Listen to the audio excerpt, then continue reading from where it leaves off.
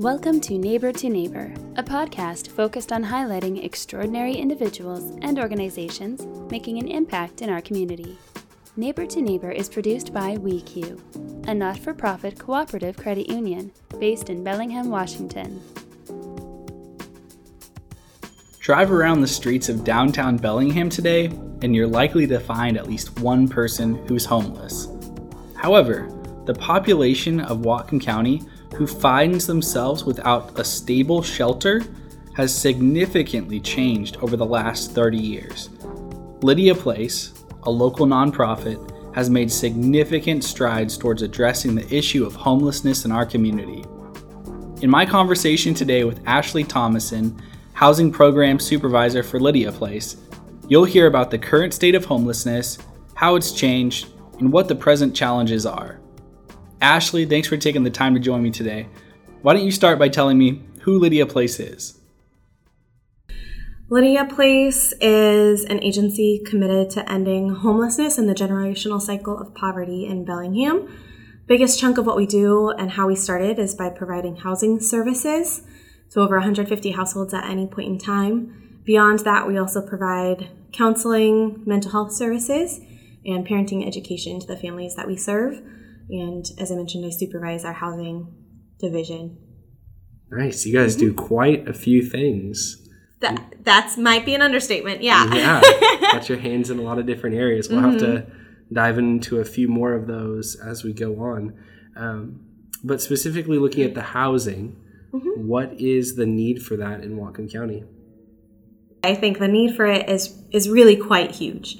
And that goes back to a lot of different things. Part of it has just been the economy and the recession that happened in 2008 and the pause that put on building new housing as our population as a community has increased.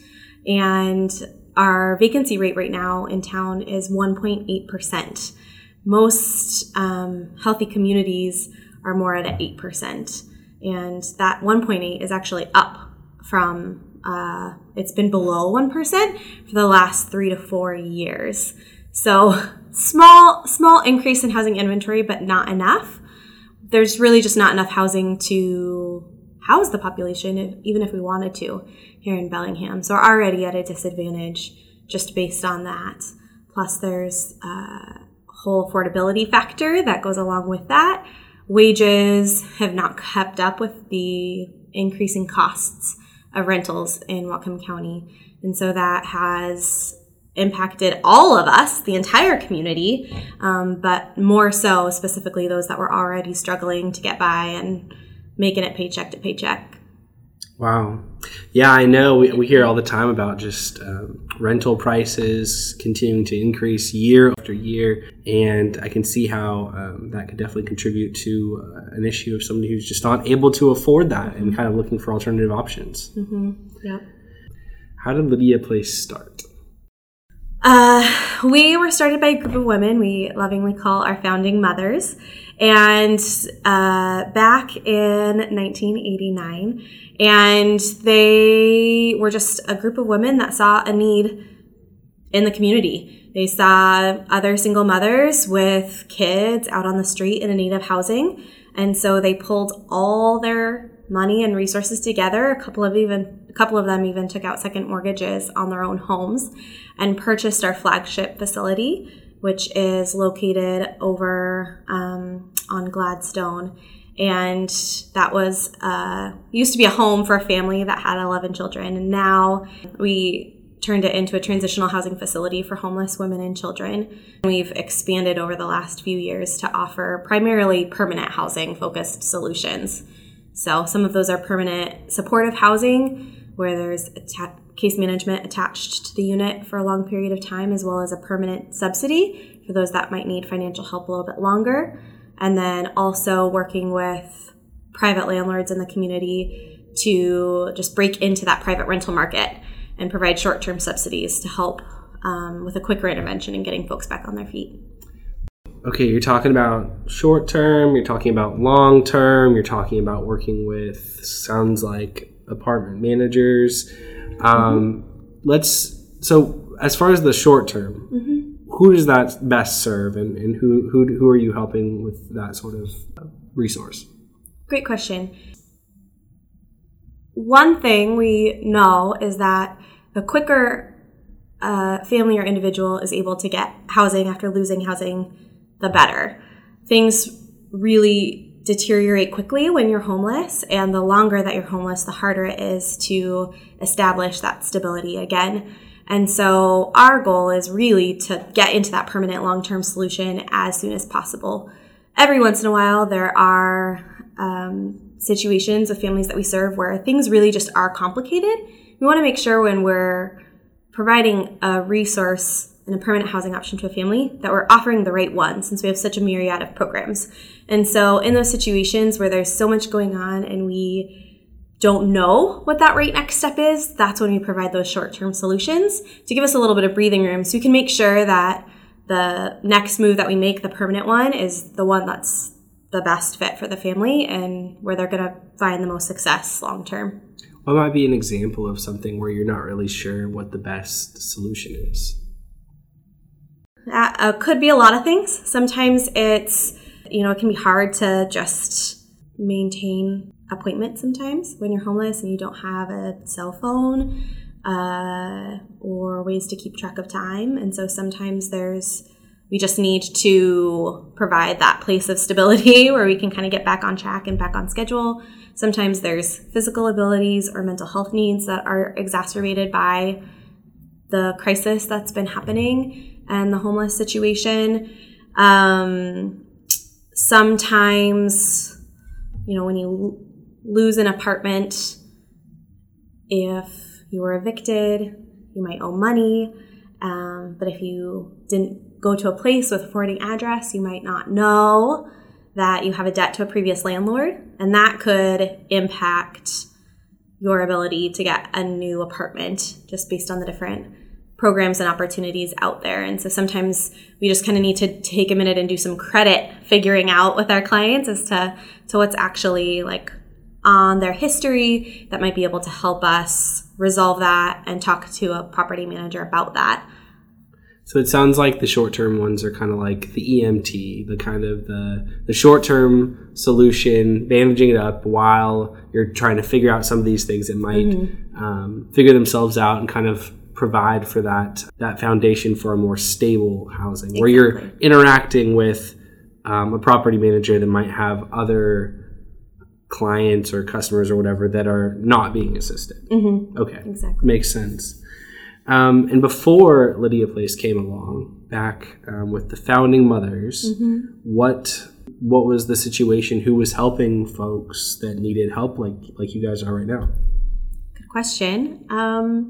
So I do know there were a couple other agencies that already existed in Whatcom County, Opportunity Council being one of them. But I think we really, we're just starting to get on that trajectory to really starting that state of crisis and homelessness and access to benefits or lack thereof. Sounds like the initial need that they were addressing was mothers with children. And I would guess that probably finding a safe place that's a good environment for mothers with children isn't always the easiest thing. Is that true? Absolutely true. Absolutely true, especially on a short-term basis. And the greatest population of homeless individuals in our community, or homeless families, I should say, homeless families, are single mothers with children. I think that has historically been the case. There's lots of factors that contribute to that. One, just being source of income, and two, domestic violence has been a big contributing factor as well to the single mothers with children in our community that are struggling to make it. And so being able to provide that safe haven during that time proved to be really critical in terms of being able to look forward to the future. I can imagine being a single parent, and especially one that's facing other financial issues or really trying to just find your feet, kind of more just like surviving rather than looking for ways to thrive. It can be difficult, especially when you're trying to tend to your children's needs. So I can see why a single parent in general, or especially a mother, that could be the tricky thing. And I know currently you guys provide services for more than just mothers and children. You kind of expanded as the years have gone on, but that was kind of the original vision for the yes, place. The original vision, and still very much the bulk of the clients that we serve are single mothers with children. A lot of our services are targeted towards families. We do still serve singles and couples without children, two-parent households, and single dads. But the majority of the families that are experiencing homeless in the community that we're serving are significantly single mothers. Great. You mentioned earlier that you have case managers that help some of these families. What is the role of a case manager? What do they do? Why is it important? Case management is really vital to the success of our programs with our organization. I like to think of our case managers really as life coaches. So at first, they play a really big role in advocacy in terms of helping secure the housing placement for our families and really building that relationship with our clients and rapport. And then, though, once the clients get into housing, that's really when the real work begins. And as you already mentioned, when you're trying to just think about where you're sleeping that night and what you're going to eat and keeping yourself and your kids safe, you can't really think about the future. And sometimes, too, just being in that state can be really discouraging to your self-esteem and your confidence. So our case managers play a really key role in helping our clients recognize their strengths and start to build a vision for their future. And then they help them set goals so that they can get there, whether that's going back to school, going back to work, just focusing on parenting and building a healthy and safe home, getting involved in their community and the apartment where they're living. Could be a myriad of different things. And it just depends on what's important to each family is different for all the families that we serve. So case managers also wear very many hats because each family that they're working with is different, and they really have to take a unique approach to every family that they serve or individual that they serve. But they really get to help them start to just vision what a future would be like for their family and help them get there. So it almost kind of sounds like the housing is the first piece of stability, but the case manager is kind of integral in helping them begin to thrive, begin to kind of look outside of that cycle that they might have gotten themselves caught in. So what are some examples of things that they might help them with? I think you mentioned, getting involved in the community, looking at your career, probably helping them kind of address some of the challenges that they're facing up against. Yeah, eliminating those barriers. It's rarely that someone doesn't want to go back to work or doesn't want to go back to school and increase their education, but there's real reasons that they haven't been able to. And so it's being able to address those barriers, whether they're, internal or external barriers, finding resources to pay for college. Maybe their family didn't go to college, and so they just didn't know how to navigate doing that. Some of it also is there's even basic stuff like money management. We all aren't taught that. And especially for example, for some of our moms that are fleeing domestic violence, they might not have been allowed to have any say in their finances or control over their finances or even see what was happening with the finances. So there's sometimes some of those just basic life skills that we're working on creating that foundation for, so then we can keep moving forward with those other goals. This is kind of not necessarily related to Lydia Place. I'm just purely curious about it. I know that you predominantly help families, but there seems to be quite a few homeless people in Whatcom County in general. And I know that extends up and down the I-5 corridor. If somebody, let's say it's a man and he's homeless and he were to approach Lydia Place, what would his options be? What resources would you have for him? We have 2 different permanent housing programs that have opportunities for singles for housing placements, and we're currently looking at how we can expand our services. As I mentioned before, we don't have enough resources nor housing options to meet the need of the entire population. And so one of the things that we did as a community, for better or for worse, but I hope better, was prioritize serving families with children, recognizing that no child should be in a car, and children really are our future. If we're not able to provide healthy childhoods for the kids in our community, we're not going to have healthy adults in the next generation. So that's part of why Lydia Place has prioritized for so many years the families that we're serving. That said, we're actually very, very close to ending family homelessness here in Bellingham. And so as we are approaching meeting that benchmark in hopefully the next year, we are looking at digging deeper into serving the single population of folks that are homeless in our community, because we know that that is also just as great of a need. That's great. I mean, that's, I think as far as some of the challenges that you're facing, I think that it's always that we could be doing more, but we just always face resources and resource crunches. But that's amazing you guys are close to ending family homelessness. That's a big deal. What would you say are some other challenges that you're facing, or some other hurdles that you want to jump over? I know I've brought it up already. We really need to tackle that issue of affordable housing here in Bellingham. While the city has done a great job starting a response and banning source of income discrimination and discrimination against housing subsidies, and requiring landlords to provide more notice if they're going to increase the rent on units, there's still a real long way to go. And with this market, just because you can increase the rent doesn't necessarily mean that you should. There's just a real inequity with the wages and the jobs, and how they compare to the rental market rates. So folks are needing to work 2-3 jobs just to really meet their basic needs with paying rents and apartments around Bellingham right now. And, we're kind of at a loss as to how we can solve that on our own.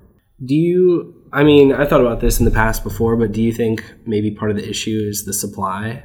I can't imagine that it wouldn't be profitable for some developer to build a high-rise apartment complex, and they probably make a lot of money on it, but there's probably some sort of city regulation saying that you can't build it too high, or you can't build there, or it's expensive to get this permit and that permit. Would you say supply might be one of the barriers? Yeah, I can't really speak to all the specifics as to why that might be, but supply is certainly a barrier.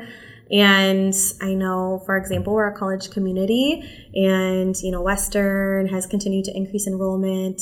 I know Whatcom and BTC are getting to be bigger campuses, and there hasn't been more university or college-sponsored builds in the last 10 years. There's been other private developers trying to fill that market, but the students need to go somewhere. They need to live somewhere too. And so I know that that's one of the things also kind of compounding the community. I think that would be interesting to have those conversations and look at Western and say, why aren't you building more housing? Or look at the city codes and saying, how hard is it for somebody to build housing here? Is there land that could be opened up that's kind of being obstructed by zoning issues or something like that? So it certainly is really complex. And I think what I'm taking away from what you just hit on, which I should have stated from the beginning, is it's really just it's going to take a community effort. It's going to take multiple groups with all sorts of different resources, not just a nonprofit that cares, but developers, volunteers, other members in our community helping to identify ways that we can decrease barriers to housing access. How did you come to Lydia Place? What did you do before? What brought you here? What attracted you to the job? Great question. I am actually celebrating 10 years at Lydia Place this week. Ooh. Yeah. So I've been there for quite a while and got to see its growth over the years. I was pretty lucky and super unqualified, but hired pretty much directly out of college, out of the Human Services program at Western, and hired as we were starting our rapid rehousing permanent housing program at Lydia Place just 10 years ago. And I always knew, as I was a human services major, that I'd go into the helping field. And I think what specifically drew me to Lydia Place, beyond just it seeming like a really positive, healthy, fun organization to work at, was, I had my own personal experiences, close brushes with homelessness. My family had our own crisis when I was growing up, and if we didn't have extended family and natural resources to help us out, we would have been homeless too. And so I think for me, there's always just been that understanding that it really could happen to anyone at any point in time.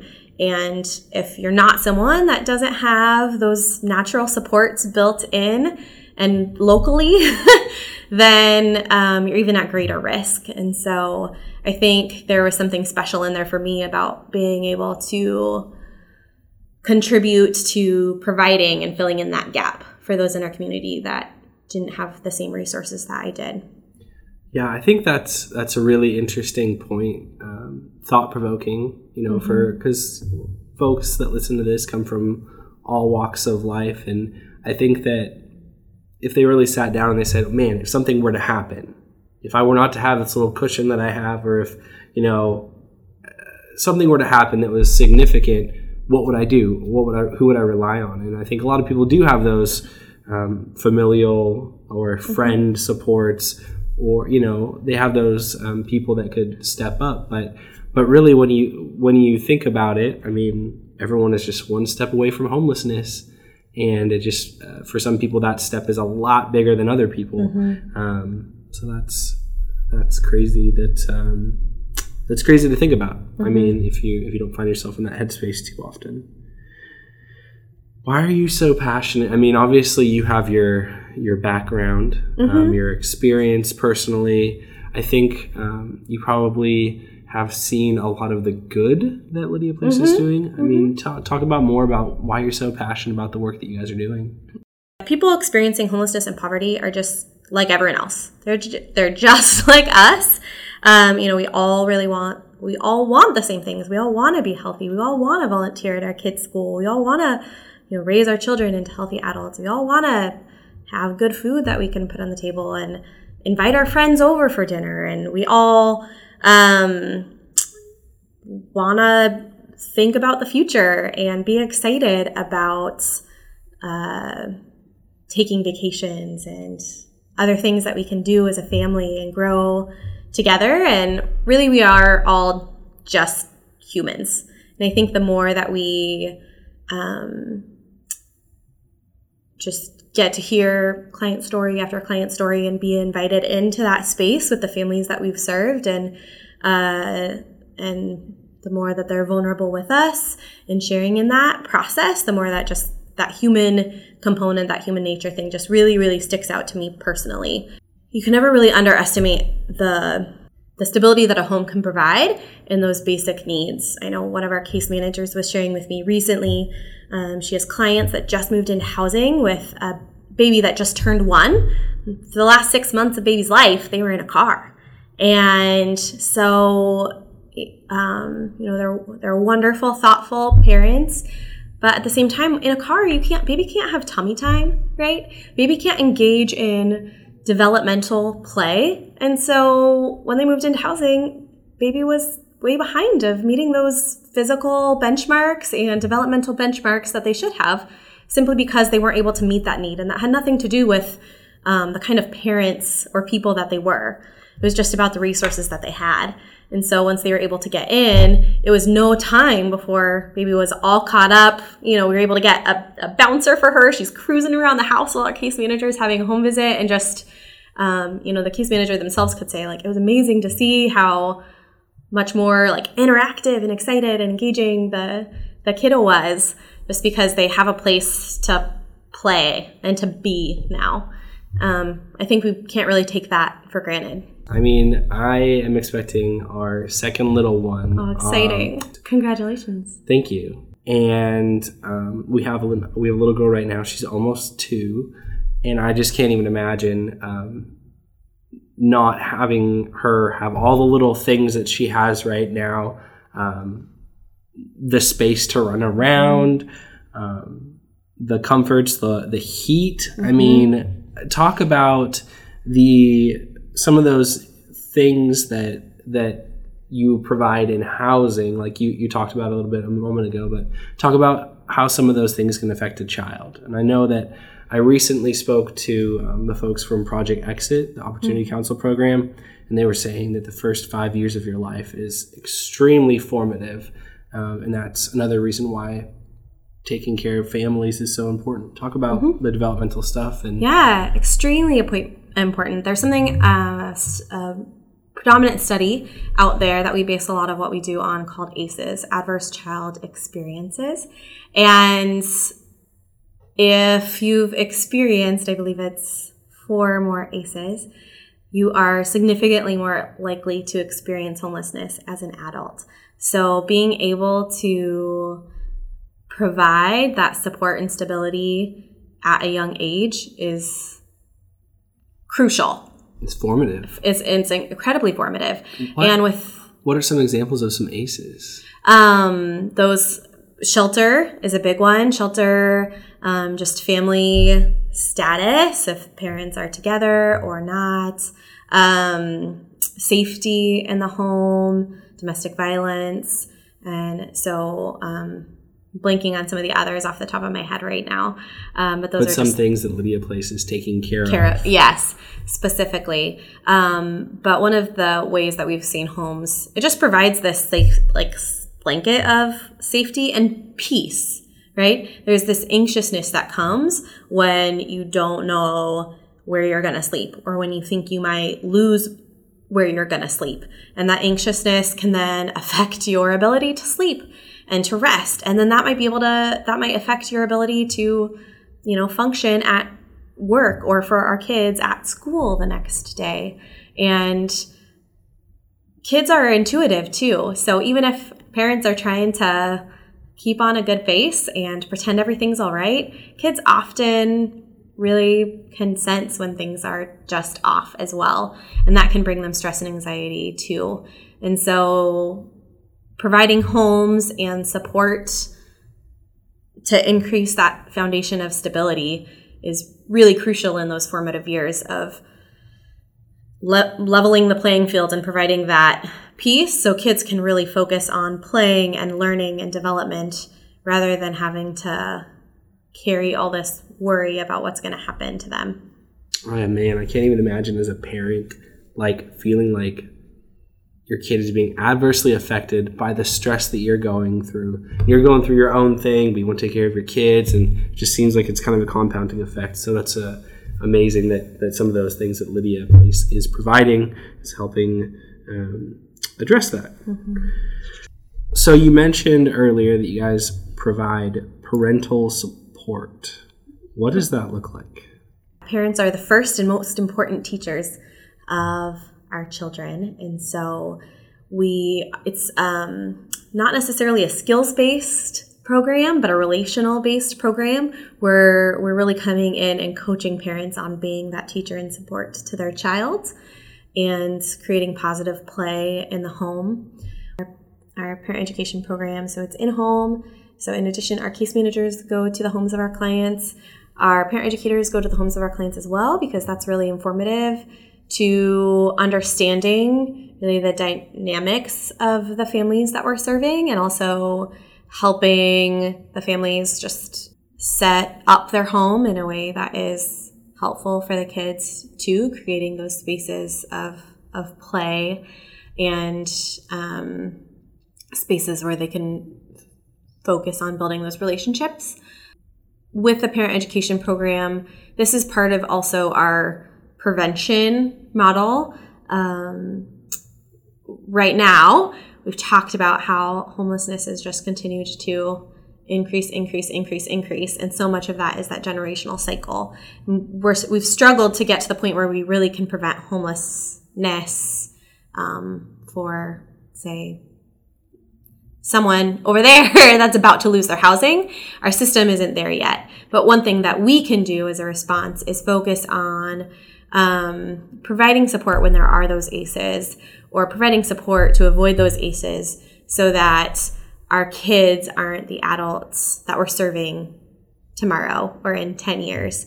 And so this is really part of our response to that prevention, of something that we can do now to eliminate that generational cycle and likelihood of experiencing homelessness. Such a fascinating subject to me, having had that conversation with, again, Project Exit. And I mean, one thing that David Webster over there had talked about quite a bit was habits and attitudes, and how the way that you see your parents acting or reacting to things, or, kind of patterns that they fall into, really contributed to the children's perspective, and how that kind of in turn kind of led them down the same exact path as their parents had. So it sounds like your case managers are trying to so you don't only provide housing, but you're trying to provide an environment where they're able to thrive. And perhaps the case managers are teaching the parents how to be good examples for their kids. So they're changing some of those habits and attitudes. Yeah, our case managers are doing that, and our parent educators are as well. And again, we've talked a lot about that crisis, how hard it is when you're just trying to survive and find out where you're going to sleep. And you don't have the luxury to think much beyond that. And so that's where so much of that decision making comes into play, where you're really just making decisions based on in the moment and not able to make decisions based on the long term. So that's really part of what we're hoping to do and hoping to change with all of these different efforts, with our parent education and our case management and our counseling, is that we can get to that point of stability and that long-term planning for the family, and including the children in that. I'm curious about, would you say that sometimes you see mental health issues with some of these families, and how do you address that? And let's start there. How do you address that? Absolutely. Mental health is probably one of the number one contributing factors to the families that we serve. And sometimes it's a large part in what caused the homelessness, potentially caused the loss of employment, that, created the loss of income, that then created the loss of a house. Sometimes mental illness also comes on as a result of homelessness, and that depression and fear and anxiety kind of happens after the fact as a result, and is exacerbated by that continual flight or fight response during that survival mode as you're trying to get by each day. We, back in June of 2016, as a staff, really identified access to mental health resources in the community is extremely limited, especially to folks that are of low income. And even if you can get into somewhere, it's a month's wait or more until you can access services. And then those services are also really, really limited. You might only be able to get in once a month or every other month. And that's just not enough to meet the need that's going on. And so we identified as a team that we needed to do something, and we needed to do something quick for the families that we were serving, because it was just continuing to impact the ability to maintain stability in our housing units. And so by December of that year, we actually launched our counseling program. So right now it is comprised of a clinical program director and licensed counselor. They're also overseeing 3 MSW interns that are working on getting their hours. And so we're able to deploy in-home mental health services. So we're also eliminating that barrier of needing, transportation and just sometimes getting there when it's already hard enough if you're facing depression. So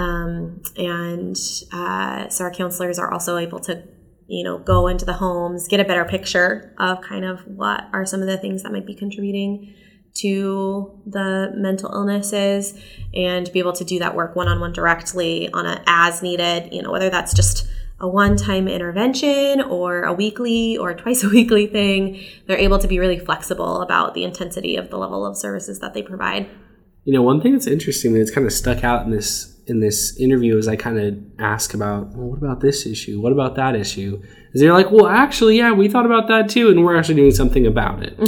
Yeah. So that's pretty cool. I mean, and you can kind of see the evolution of Lydia Place and saying, the first need that we saw was like moms with kids. And then we're like, well, let's open this up to families in general.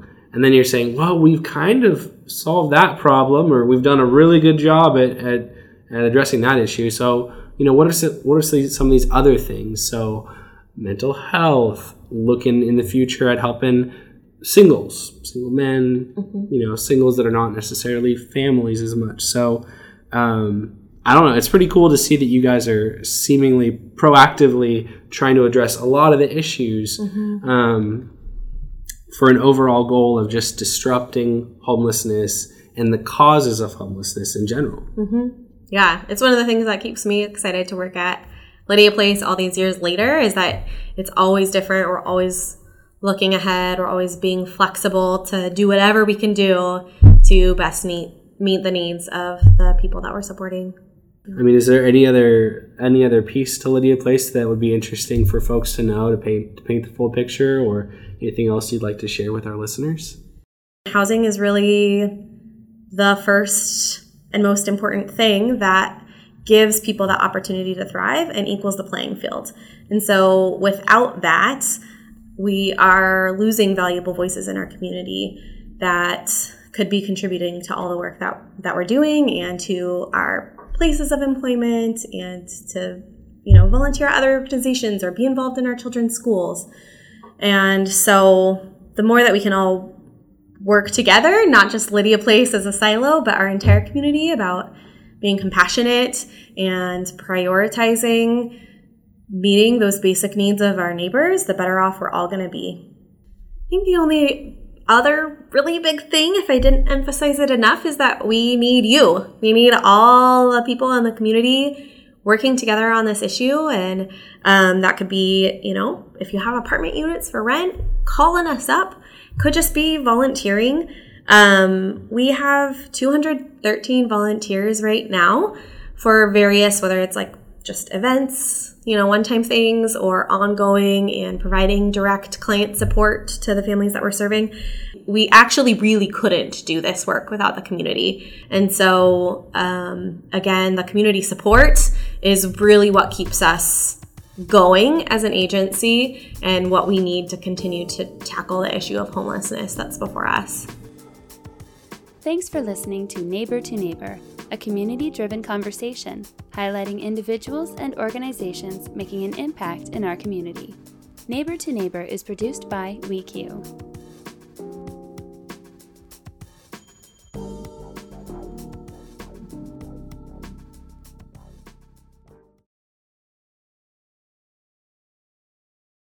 Unless specifically stated otherwise, WeQ does not endorse, approve, recommend, or certify any information, product, process, service, or organization presented or mentioned in this podcast, and information from this podcast should not be referenced in any way to imply such approval or endorsement.